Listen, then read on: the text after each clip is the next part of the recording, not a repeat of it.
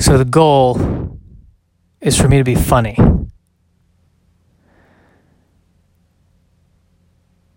And what I'm going to what I'm going to do is be honest and hope that the funny comes. And what I just said right there, by the way, is pretty much 99% of what I do at open mics and works about 0.01% of the time.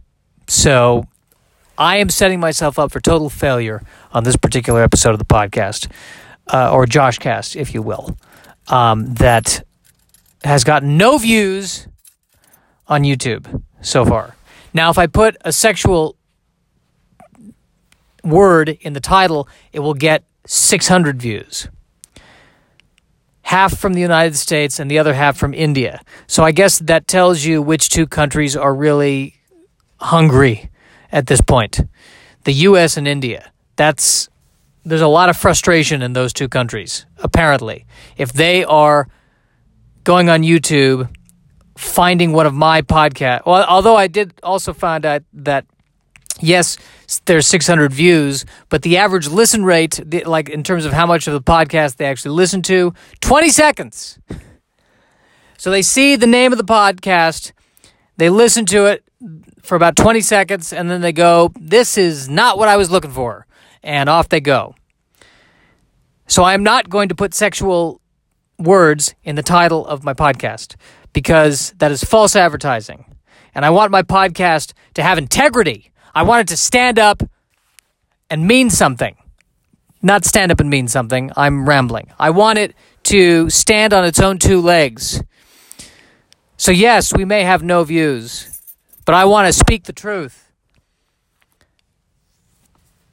And if I speak the truth and just put it out there, it will continue to have no views and I will die unknown. I'm glad we covered this. It's in Los Angeles. It's in Los Angeles. I'm in Los Angeles. It's interesting. I wanted to say I'm in Los Angeles, but I said it's in Los Angeles. That is how disconnected I am from my life right now. I can't even say I without getting nauseous. It is in Los Angeles right now. It is raining in Los Angeles right now. And here's what I like about the rain in Los Angeles. I feel like I'm in a private detective story. Like I'm in an LA private detective story, and I'm a down on his luck alcoholic private detective. And my nose is broken several times, and I've just got this disheveled look on my face. But I'm good because I've got a hunch, and my hunch is always a right. And I'm going to figure out who murdered Kelso. I'm going to figure it out. Kelso and I went way back.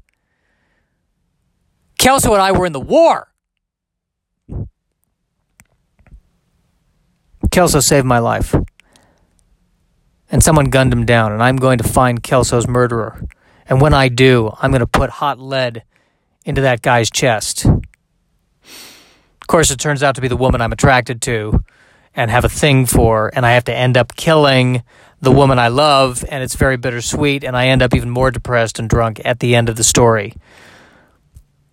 Until the next story, when I meet another femme fatale, but this time she gets killed by the bad guy, and it's just onward and onward until I die alone and am buried next to a comedian with a podcast that got 0 views on YouTube. That's the trajectory. I am really nauseous, so naturally I'm worried that I have cancer. That's where I go. And it's stupid for me to even say that because there are people who are really suffering in the world. And but then again, I've been told, listen, Josh, just, I shouldn't downplay my own suffering. I shouldn't just dismiss it because it's not important. And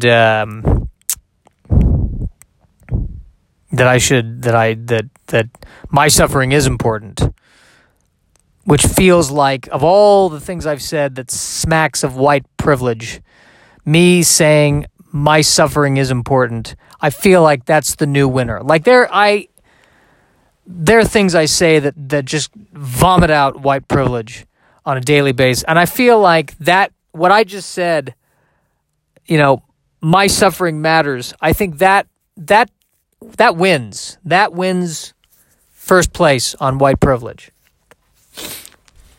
The irony is I hate it when people call me out on it. I mean, and by call me out on it, people, like I've been told, well, Josh, at least you have your health. I hate that phrase so much. At least at least you have your health. God, it makes me in that moment not want to be healthy so I can say, well, you know what?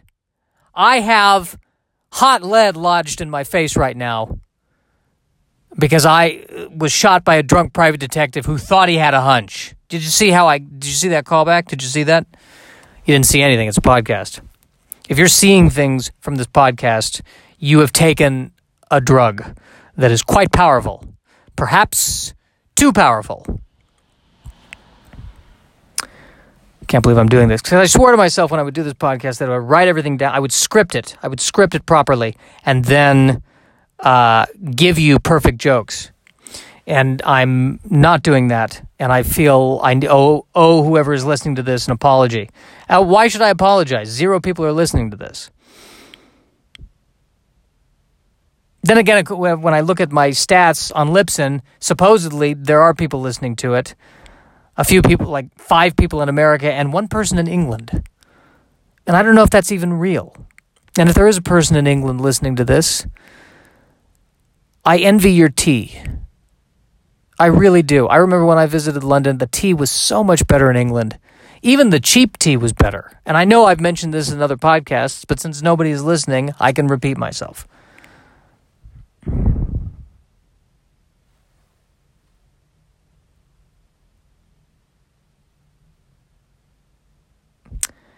Where did I just go? I was lecturing somebody. I can't say who.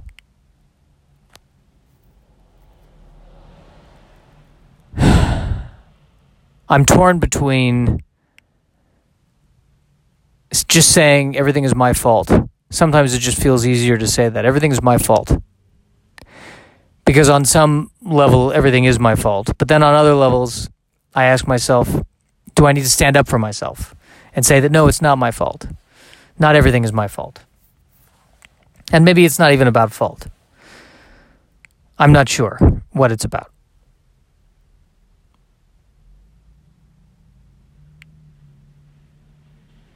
I'm really not sure what it's about. Now my mind is wandering. I need to be here on the moment and focus on the moment. And what I notice in the moment is that there's a lot of Hondas that I'm looking at right now, and it's beautiful. I've always been a huge Honda fan. I want to make the hero car in a movie a 1990 Honda. I really do. If I can have the power to make the hero car in a movie a 1990 Honda, man, that would be great. That'd be great if that could be Batman's car. It should be Batman's car. If Batman had a Honda, now that's what I call being stealthy. That is stealth. If Batman's driving a Honda, no one will find him. He will be in a sea of Hondas. Instead of driving the one car that looks like the car that he drives. How is that stealthy? I'm pretty sure I've talked about that before in other podcasts. But again, 0 people are listening to this.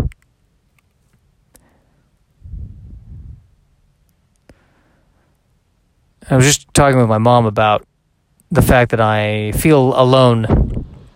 And she's saying, well, you haven't really tried. And my response to that is, I feel like it's a combination of things. Have I tried? No.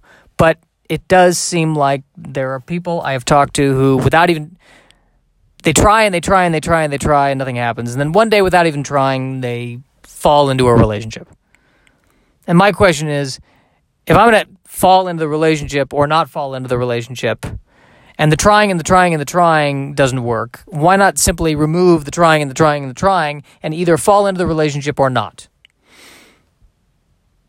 But perhaps the response to that is, well, because they were trying and trying and trying, they were putting that energy out into the universe, so that eventually, When they fell into it, it was actually the culmination or the result of all the trying and the trying and the trying.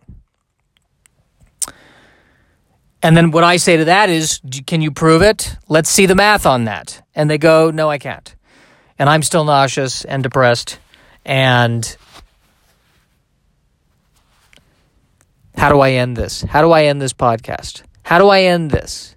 If you're listening to this and you're approaching the end, how can I send you off into the world after listening to this podcast? What can I say to you to get you jazzed about the world?